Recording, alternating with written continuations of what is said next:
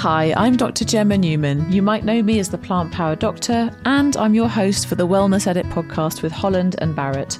In this episode, I'm joined by Shakira Akabusi. She's the founder of the Strong Like Mum method. Shakira is also a fitness expert. She's a motivational speaker. She's a podcast host, an author, and a pre- and postnatal exercise specialist. Shakira is also a mum of 4 children. Shakira, welcome. It's lovely to have you here today. Hello, thanks for having me. Oh, it's a pleasure. And, you know, whenever I hear that someone's had 4 children, I always feel like taking a bow because it must be such a lot of work. It is. Yeah, it is. It is and it isn't. I mean, yes, there's 4 children. So it's a busy household. There's lots of chaos. But actually, I always say that number 1 was the biggest challenge. Like that was a big shock to the system. And I don't think anything's ever been quite as a roller coaster of a journey as that one was. Yeah, I think I can relate to that. It was like nothing else going from 0 to 1. Yeah, exactly. Oh, wow. So I suppose, yeah. I mean, with them, I understand you've got twins as well, haven't you? I have, yeah. So again, hats off to you for that. I can just imagine, for me, that would be a fog of chaos for at least 2 years. Well, yeah, do you know what? With the twins, sometimes I look at them and I still get surprised that there's 2. I don't know if that will ever wear off, but I actually can't believe I had twins. And sometimes if I see them running off, you know, holding hands or going in opposite directions, usually most of the time, I actually get surprised. Like, oh my gosh, I actually have twins. So 2 years later, and that's still a surprise. Oh, I like hearing that. You know, sometimes I look at my children and wonder how it is that I actually managed to give birth to them and keep them alive for as long as I have. My children are a little bit older, though. They are, as I was saying to you earlier, they're 8 and 11 now. So think about it. Yeah, because they've only just had birthdays, you see. My youngest turned 8 just a couple of days ago. But wow. Yeah, it's definitely a different phase of life. And I should imagine for you, it changed an awful lot when you became a mum. Yeah, absolutely. I mean, first off, hats off to you if you've got 2 older ones, because you've done those first 5 years that everyone says is apparently maybe the trickiest. I don't know. I've not got past that yet with most of mine. My eldest is 7. But yeah, I mean, gosh, I can't imagine having children that age. It comes by all too quickly. I sometimes can't believe how fast it's gone, actually. Yeah. People say that sometimes, I mean, I remember thinking this when they were little babies, that especially the sleepless nights and the tantrums, like it would feel as though you were in this time warp where time was slowing down and it was just torture. And then at other times, I'd sort of feel like I turn my head and think, oh, wow, you have grown so much. I feel like I've missed it. You know, it's this weird juxtaposition of feelings I felt. I think I've had that mostly with my eldest because he is 7. And when he was 3.5, his brother was born, and then the twins were born 2 years after that. And so the last 4 years since his brother was born, they've gone really quick. And he suddenly got to 7.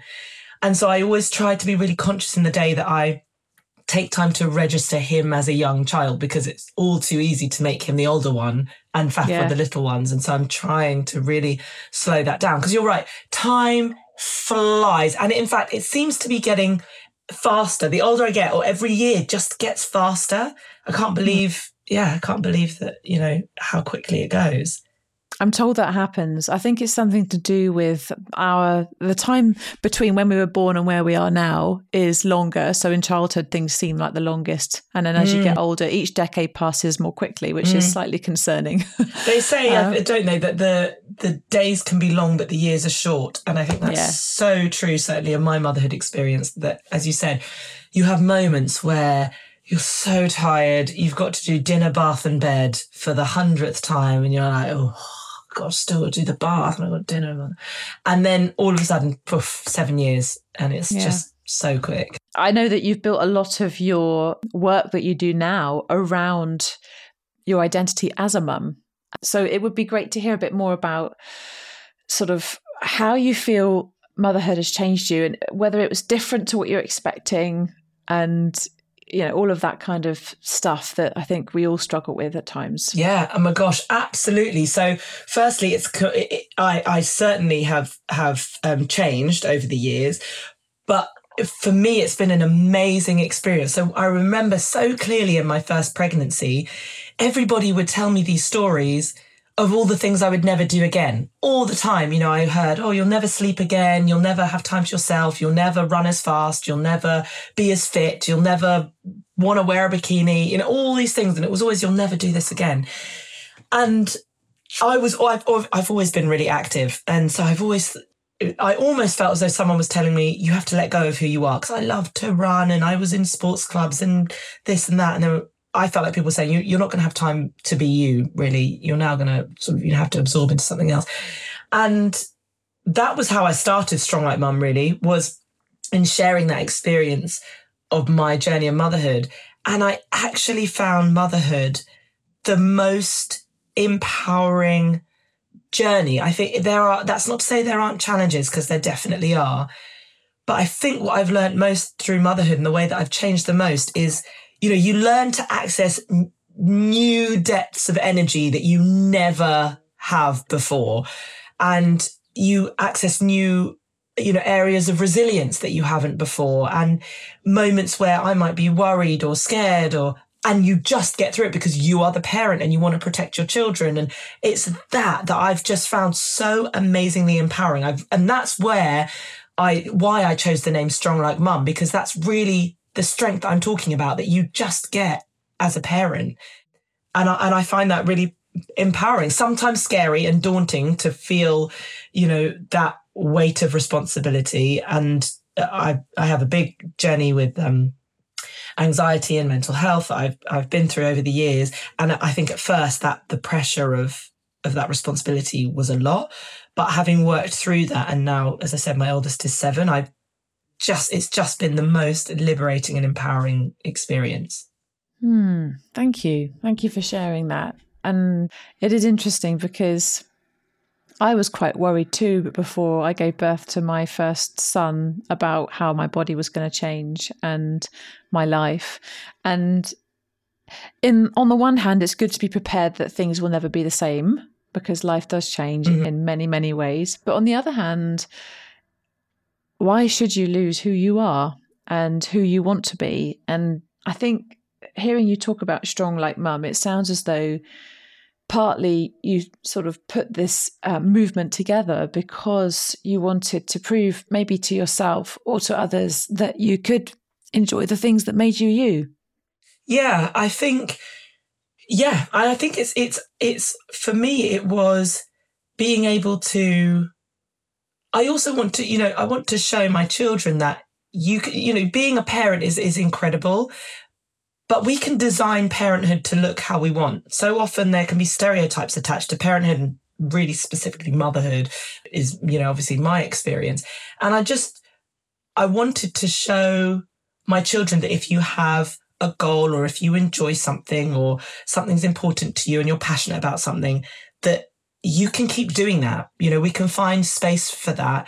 And for me personally, it was important to create my own version of motherhood and not have to conform to all these stereotypes of what is and isn't, expected.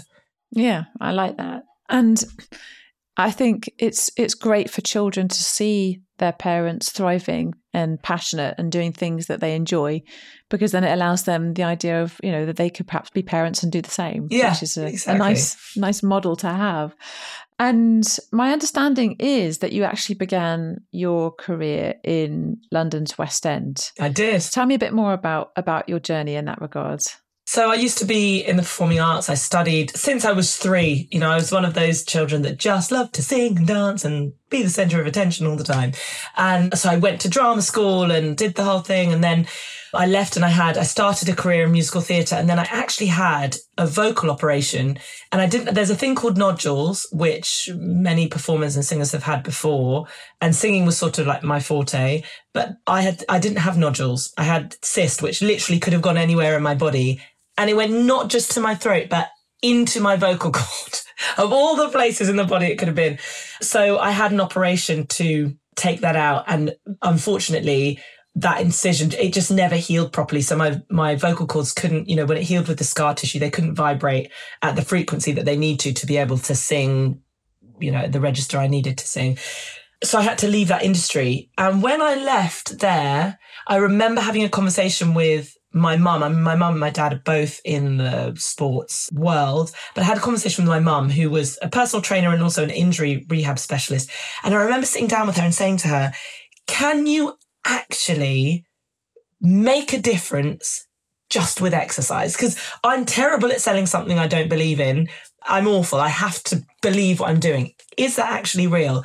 And I remember her saying to me, yes, you absolutely can. And so then I started training as a personal trainer. And as I was doing all of that work and working with men and women on a one-to-one basis, I remember reading an article that said that, I can't remember exactly, but the statistic was something like only 5.5%, I think it was, of fitness industry professionals are qualified in pre and postnatal. And I remember thinking that was so strange, because for many women at some point in their life, they'll be pre or postnatal. And that's when I decided to sort of explore that route. And then when I started having my children and experiencing it myself, that passion really evolved. I like to hear that you looked into pre and postnatal health before you even became a mum. Yeah, I did. Because I remember reading that article and I became very quickly, after I started becoming a personal trainer, I became fascinated with the human body and just how it's all interlinked, and, feeling something in one area and how it might be completely somewhere else where we need to be looking. And I just really became fascinated. And then when you start exploring pre and postnatal, and this is why, there's, again, one of these misconceptions that our bodies are somehow weaker or broken after having babies has just never made sense to me, because when you understand everything that the female body does during that process, the way that it manages things and, how things change, and it's just so incredible. I can't imagine many things that are stronger than creating and birthing life. And then again, how it recovers. It's just fascinating. And again, I find that quite empowering, and I would love to share that perspective with other people. Yeah. And I can hear how passionate you are just by the way you describe it. And it's true. Like, it is very true. I feel the same. I when I went to medical school, I spent the best part of the first 2 years cutting up human bodies so that I could analyse them. Yes. That's to a level that I'm not prepared to go. No. Well, I'll never forget the stench of the formaldehyde. Anyway, I digress. I think it was a really fascinating experience, because you're sort of literally peeling off these layers of human, thinking, how does all of this go together, and how does it all work? And it's such a complex and beautiful machine that we use, our flesh suit to take us around this earth. And it's it's really fascinating. And I think especially the female body and how we create life, it is a really interesting and strong human body. So yeah, I'm glad to hear your passion for it. And I think I'm fascinated about your career change too. How do you feel now compared to how you felt then about that shift and what it meant to you at the time? Because like you say, of all the places that you could have that in your body, it happened to be the only place that was career changing. Yeah. What are your thoughts on that? So, of course, there were moments where it was really difficult. As I said to you, I'd been singing and dancing since I was 3. I had literally spent my entire life preparing for this career, and it's so much of my young adulthood, I bypassed some of those experiences that many people have in your late teenage years and your early 20s, because I was so focused on what I wanted to do. So to spend all that time and then to start my career, and it started so well. Like you said, I did some performances in the West End. I toured with some shows like Hairspray and High School Musical 2, and I did some really great things. And then to have that, taken away, it was obviously really challenging. But for me, I loved to sing, and and when I had the operation, and then I had a second one when it didn't work right. I had the second one, and and then afterwards you go on something called voice rest, where you do not speak at all, not a single word. And I had 3 weeks of not a single word. And I remember asking the doctor, like when I came out, and I said, if this doesn't work again, will I at least be able to sing happy birthday to my children? That was something I wanted to know. I just wanted to be able to at least be able to sing happy birthday. And he was like, of course. So then I went through that journey. I had a few years where I can't say I was necessarily lost, but I really struggled to think of what else can I be that passionate about? You know, I knew I wanted to be creative.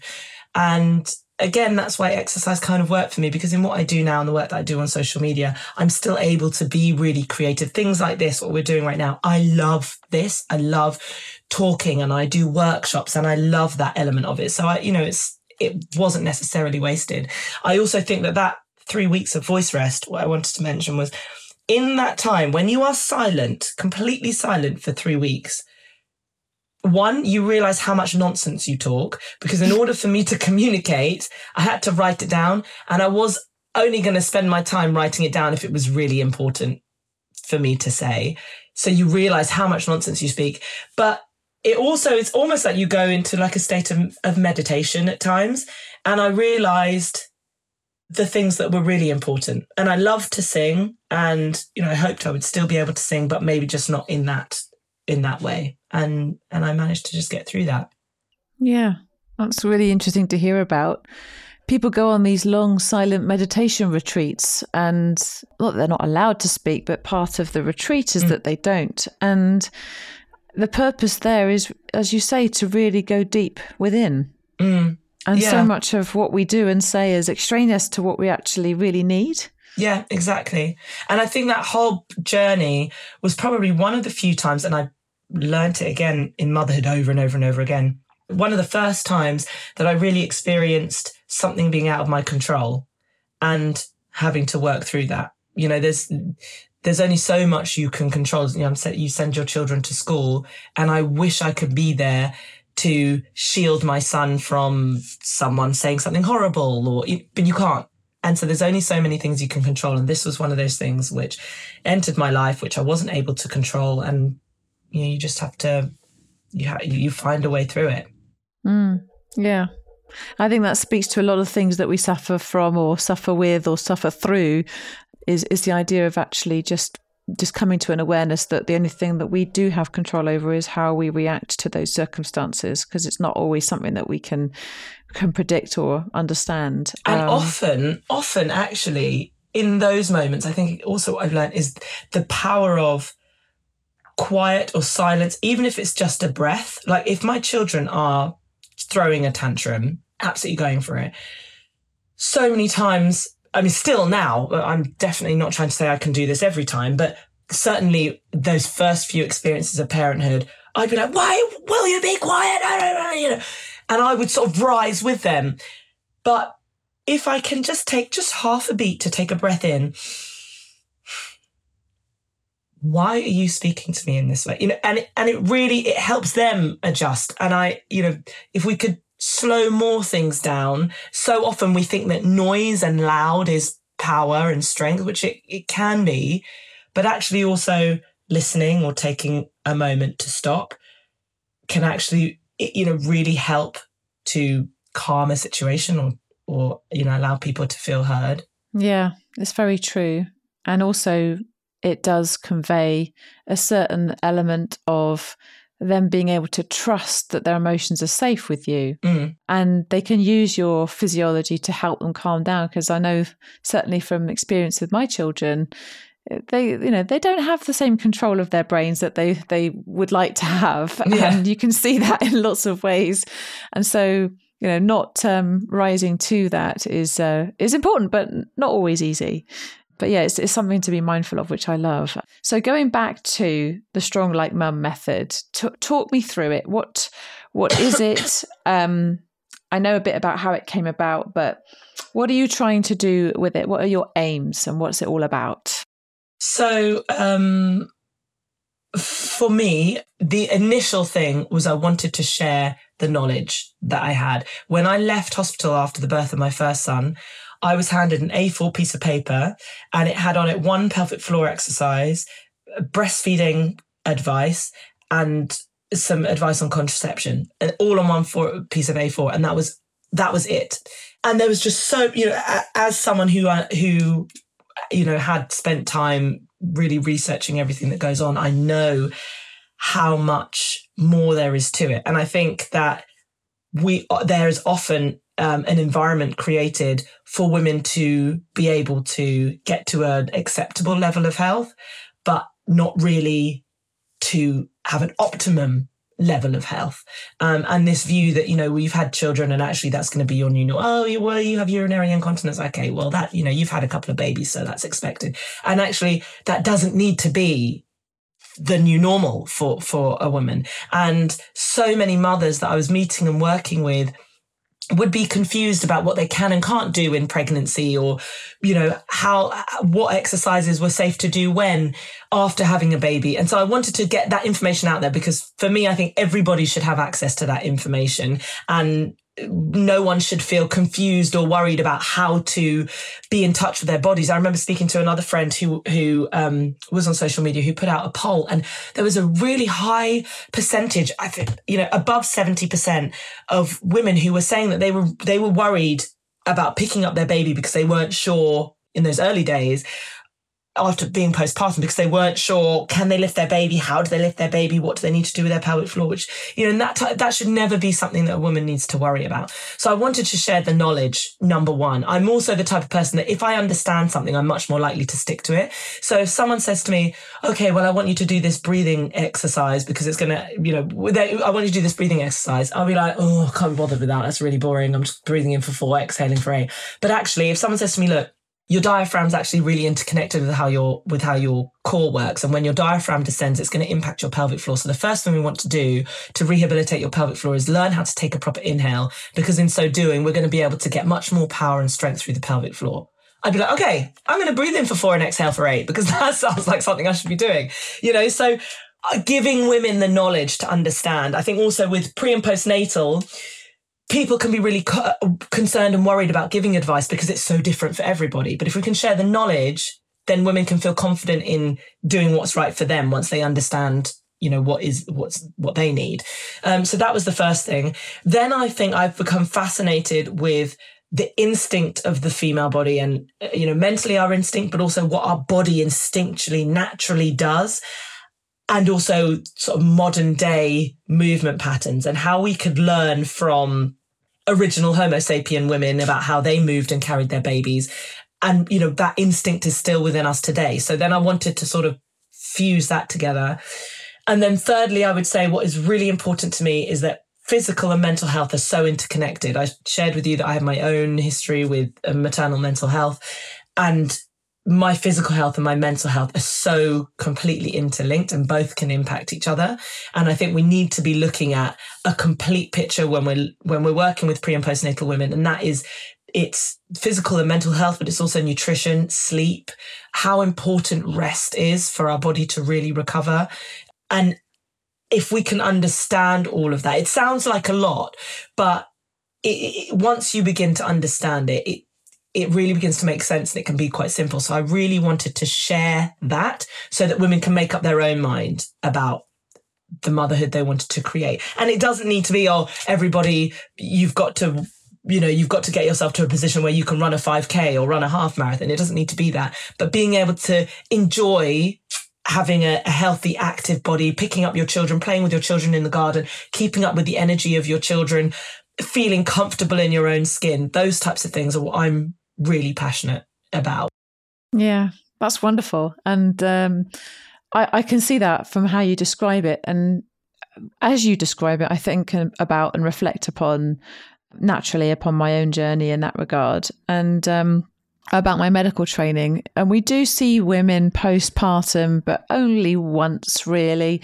And I do try to spend as long as I can talking about how their mental health is, talking about pelvic floor exercises, talking about how they're settling into motherhood. But I think it's missing that sense of community. It's missing that sense of actually being able to sit into a conversation with somebody who has the experience to share some tips and advice that they could really benefit from. So I love that you're doing it. I think it's a really important thing that no doubt is giving you a lot of purpose, because this is something that affects almost every woman. Many of us will go through these experiences, and many of us will go through these things feeling quite alone. So I really am grateful that you are doing it and sharing all these bits of information that you've been researching over the years, as well as your own personal experience. You mentioned that your mental health and physical health are so intimately linked. How did you first begin to even think about getting into exercise after having each of your 4 children? What tips did you use or tell yourself that helped you along that journey? So for me, I exercised throughout my pregnancies and then continued to exercise postpartum. And it was so imperative. So in terms of my mental health, I had severe OCD, and to the point, it was really, really extensive, to the point where I was working, pregnant with my first son, and I was working in Brick Lane, and I had to walk from Brick Lane to Liverpool Street, which is about a 7-minute walk. And it would take me over 3 hours because of all the stopping and tapping and walking over this crack in the road and blah, blah, blah. It was all consuming. It had complete control of me. And it was every evening, it would take me about 4 hours to get to bed, 2 hours downstairs, 2 hours upstairs. I remember walking up and down my stairs a million times. It was just really extreme is what I'm trying to express. And I ended up doing a whole range of therapies. I did talk therapy. I did hypnotherapy. And what hypnotherapy gave me that was really great was that it allowed when you have something like anxiety, the thoughts, it's so constant, and there would always be something that I was stressed or worried about or trying to control.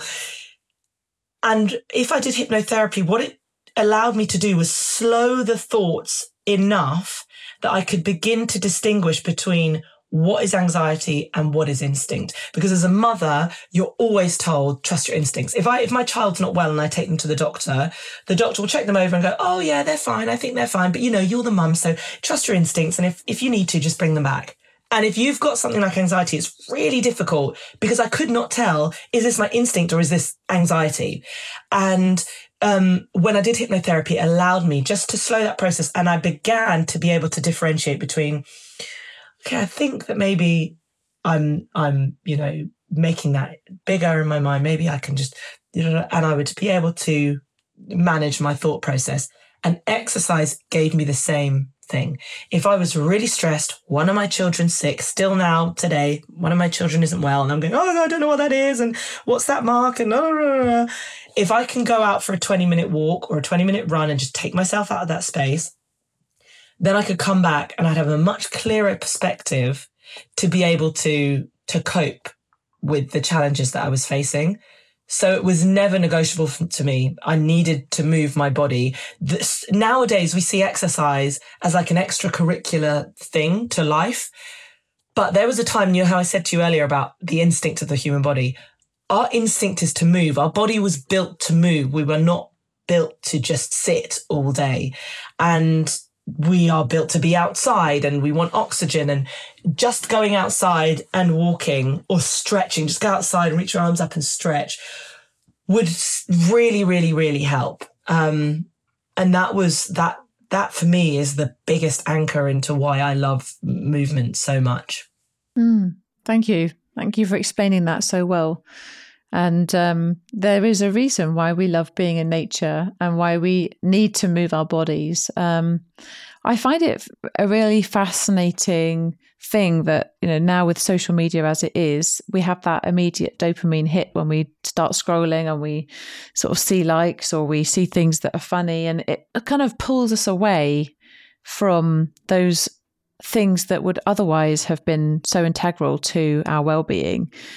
What are your thoughts on that? I mean, is that something that you've noticed in your life or that has bothered you? And how do you kind of get that right balance between using social media for your business and reminding yourself, about the things that your body and mind really need for health? Yeah, it's I was having a big conversation about this the other day, actually, because it can be difficult. And as you said, social media can be such a temptation because you get that instant either validation or, connection.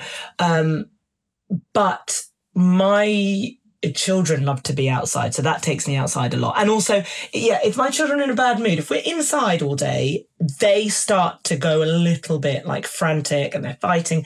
If we go outside instantly, they calm down. I'm not saying it's all roses all the time, but it definitely impacts their mood. And I enjoy it. And I think that's the other thing that is a shame.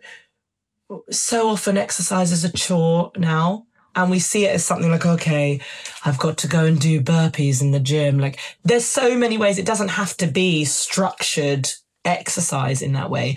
Maybe you're building an obstacle course with your kids. I mean, motherhood is a very active job. It's a very active role. So often we're moving a lot anyway.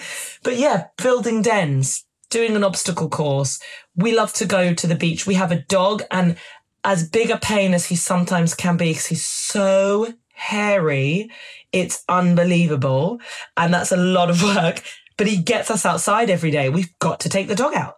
So we get outside. And for me, I know how important that is for me and how important that is for my body. And our bodies get us through every single day. It gets us up every morning. It carries us around. It, senses things and warns us about this, that, and the other.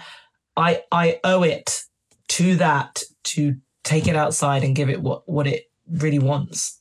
Yeah, that's a good point. And I tend to be tempted to stay in rather than go out. So that's a good reminder for me as well. And I have a dog, and she does force me to go out on some walks. Yeah. I used to, last year I was doing marathon training, and I would sometimes bring her along for those runs as well, which she really enjoyed doing. Yeah. Wow. That's the contrary. You were like, I like to be indoors, but I ran a marathon. What? I know. I need to get back in that mindset of being a marathon runner. Yeah. But at the moment, I'm really not in that mindset. So you've encouraged me to try and get out the door at some point today. I think it's been really useful to reflect on that. And you mentioned about sleep as well. That's one of the things that feels somewhat out of control in parenthood. How do you deal with that? Maybe your kids are great sleepers, all of them, I don't know. But if not, how would you advise parents who are struggling with sleep? Would you have any tips for them at all? Yeah, so sleep was always one of those things where I was like, I'm not sure Mother Nature got that right, because I'm in that third trimester of pregnancy when I really need to sleep, because I'm about to have newborn twins, but I can't sleep for love nor money because I'm so uncomfortable or I'm so hot and I've got to sit in bed because I can't lie down anymore because the twins are like, what's happened here? Because this doesn't feel right. And then again, in early parenthood, when you really need the sleep and it's all interrupted and it can be really difficult. So firstly, when I can get it, I am a big fan of a nap. But again, it's got to be, there's that 20-minute theory that 20 minutes is the best length of time to have for a nap because you don't enter that deep sleep yet, but you get some of the benefits of sleep. But then it also depends the time of the day. So I wrote a whole chapter on sleep in this book because I love it so much. So there's a whole chapter on sleep, which is basically just talks through the times of day that are best to get what type of sleep, if you can nap. But often we can't. I've got 4 children, so getting a nap is not going to happen. And then it's about doing things that recharge. So we have, you'll know, obviously, we have highs and lows of cortisol throughout the day.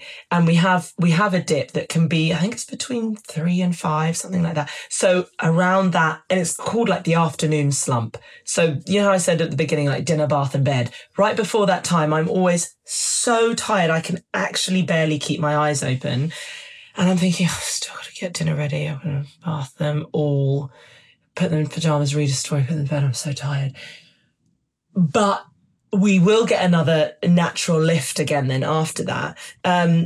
But for me, it's about getting the right type of rest and recharging. So something as simple as if you lie down on the floor and you put your feet up onto your sofa, or if you're pregnant and you'd rather sit, you can sit and raise your legs up onto a footstool or something. But the higher your legs, the better. We're going to encourage that return blood flow from the lower extremities. That's going to help to spread oxygen back around, equalize around our body. And we're going to get a little bit more energy from that. So I do things like that, and literally just lying down for 3 minutes with my legs up, and I'll stand up, I will feel better. And then again, if I open a window or I go outside, I can instantly get a little bit more energy. So it is really, really difficult. It is really difficult. But as we said at the beginning, the days can seem long, but the years are short. And all of a sudden, it's 7 years. Yeah. Yeah, it is. I like that tip though. I might use that in a minute because I'm feeling my afternoon slump coming on. I might just go lie down and put my feet up in the air for a bit and maybe go outside. Brilliant. Okay. So this is the wellness edit. So we have to talk about the concept of wellness, obviously, and you've talked so much around it in so many really useful ways. You've given some incredible tips for everybody to actually practically put into their lives. I'm curious though, the word wellness can have different meanings to different people. Is that something that you've ever thought about, like what the concept of wellness means to you? Yeah, absolutely. For me, I think it's about balance, and feeling that balance. So we can talk about balance in terms of, yes, get lots of exercise, but also make sure you rest. Find the balance. Yes, with everything we need balance, right? Nutritional balance, yes. But actually feeling balanced, feeling comfortable in who you are, and that's something that I'm really proud of. Probably my greatest achievement to date is going through all that OCD anxiety that I got through. I'm now 99.9% recovered. I don't have any compulsions on a general day-to-day. I always think with mental health, you have, daily, it's something that you work on and you manage, but I go to bed in about 30 seconds. So completely different now. And it's my greatest achievement is getting to a place where I have, things that I want to do and places I want to see and all, but I'm also really comfortable in just being myself. And I think that's probably the greatest thing that we could all try to, to feeling comfortable and balanced. I like that. And the fact that you shared earlier about how you would literally take 3 hours to do a 5-minute walk because of how crippled you felt essentially by the compulsions that you were experiencing, to the point where you are comfortable in your own skin, confident with where you are. That's a really incredible journey, and you're right to feel proud of that. Yeah, I always wished back then, I was like, can someone just tell me if I don't do this, 1, 2, 3, 4, 5, just someone tell me that everything's still going to be okay. Because I always felt like if I didn't do this, something would happen. And I can now tell, firstly, I could say to someone, nothing is going to happen. And secondly, I can say to someone, well, nothing's going to happen because you don't do that. And also I can say to people that you can get through it. I literally felt like I will never get rid of it. I cannot possibly get rid of it. And I did, completely did. So it is possible, but it's a big journey. It is. And in your experience, obviously everybody is different, but for you, was it something that changed swiftly after like an epiphany moment, or was it something that you gradually trained yourself to notice things differently? Both. So what actually happened was we were meant to go on a flight this was during my second pregnancy. So I was pregnant for the second time. I had my eldest, who was 3.5, and we were meant to go on holiday to California. And we got all the way to the airport, and it was a horrible car journey, and I was like crying and blah, blah, blah. Got to the airport, and the doors opened to the airport, and there were all these cracks in the road. And I literally was like, I can't do that. I can't make it to the check-in desk, let alone the plane and the holiday. I can't do it. So we had to explain to our 3.5-year-old that we're not going on holiday to California, explain to all our family and friends in California that we're not coming, and get in a taxi and go all the way home. And that was the moment where I was like, this has complete control of my life.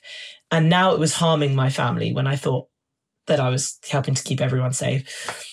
And then when we got back home, I was like, okay, I'm not doing it. And we went to go for a walk. So we got home, we put our bags down, we went to go for a walk with all of us. And I left the house and I didn't step over the crack outside the house. And as I did that, my son went, oh, Mama, you forgot to do the thing. You know, it's like, you forgot to do the thing. And he was 3.5.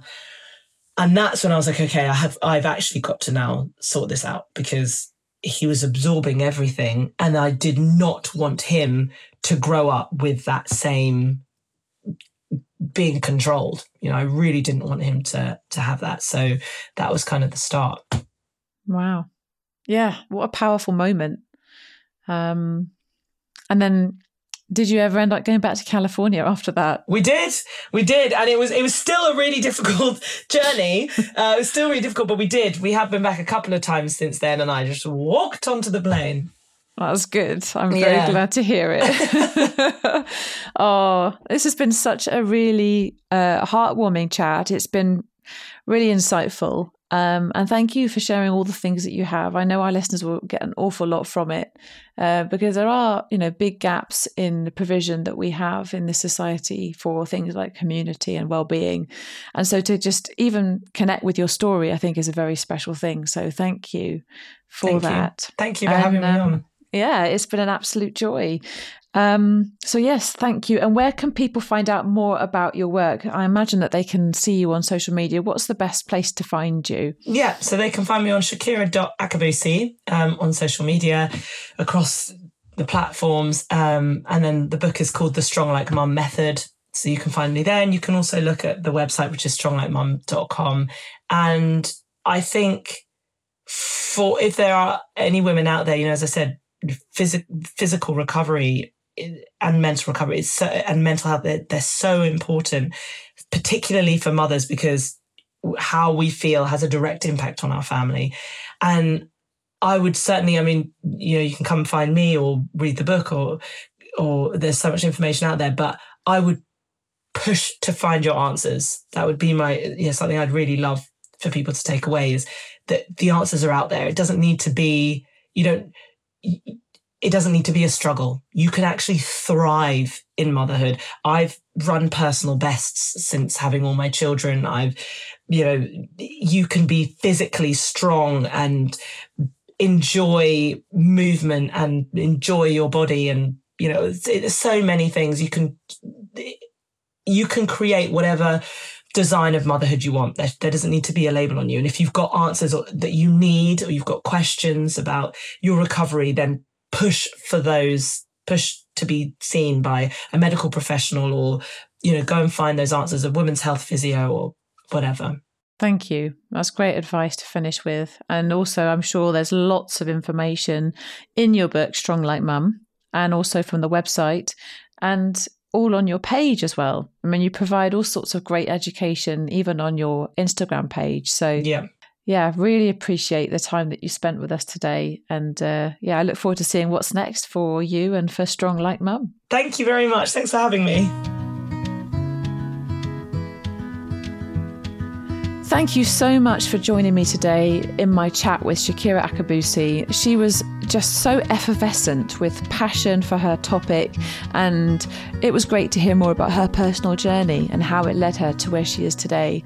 I think we can all gain lessons from when life takes a big U-turn, and the things that you plan for or the things that you expect don't always turn out. But the way that she was able to grab hold of her new life with both hands and then inspire other people was something really special. So I really enjoyed that. I hope you did too. If you felt inspired, feel free to share this episode with any loved ones, especially perhaps women who are about to embark upon the journey of motherhood, or who are pregnant, or who are struggling postnatally. And I will be joining another great guest again next week, where we'll be talking about wellness and how to fit it into your day. And remember, you can also find all episodes of The Wellness Edit on your favourite podcast platform and via the Holland & Barrett website at hollandandbarrett.com. I'll see you again next time. All views are those of our guests and not Holland & Barrett unless explicitly stated otherwise. Any reference to brands and/or products should not be considered as an endorsement.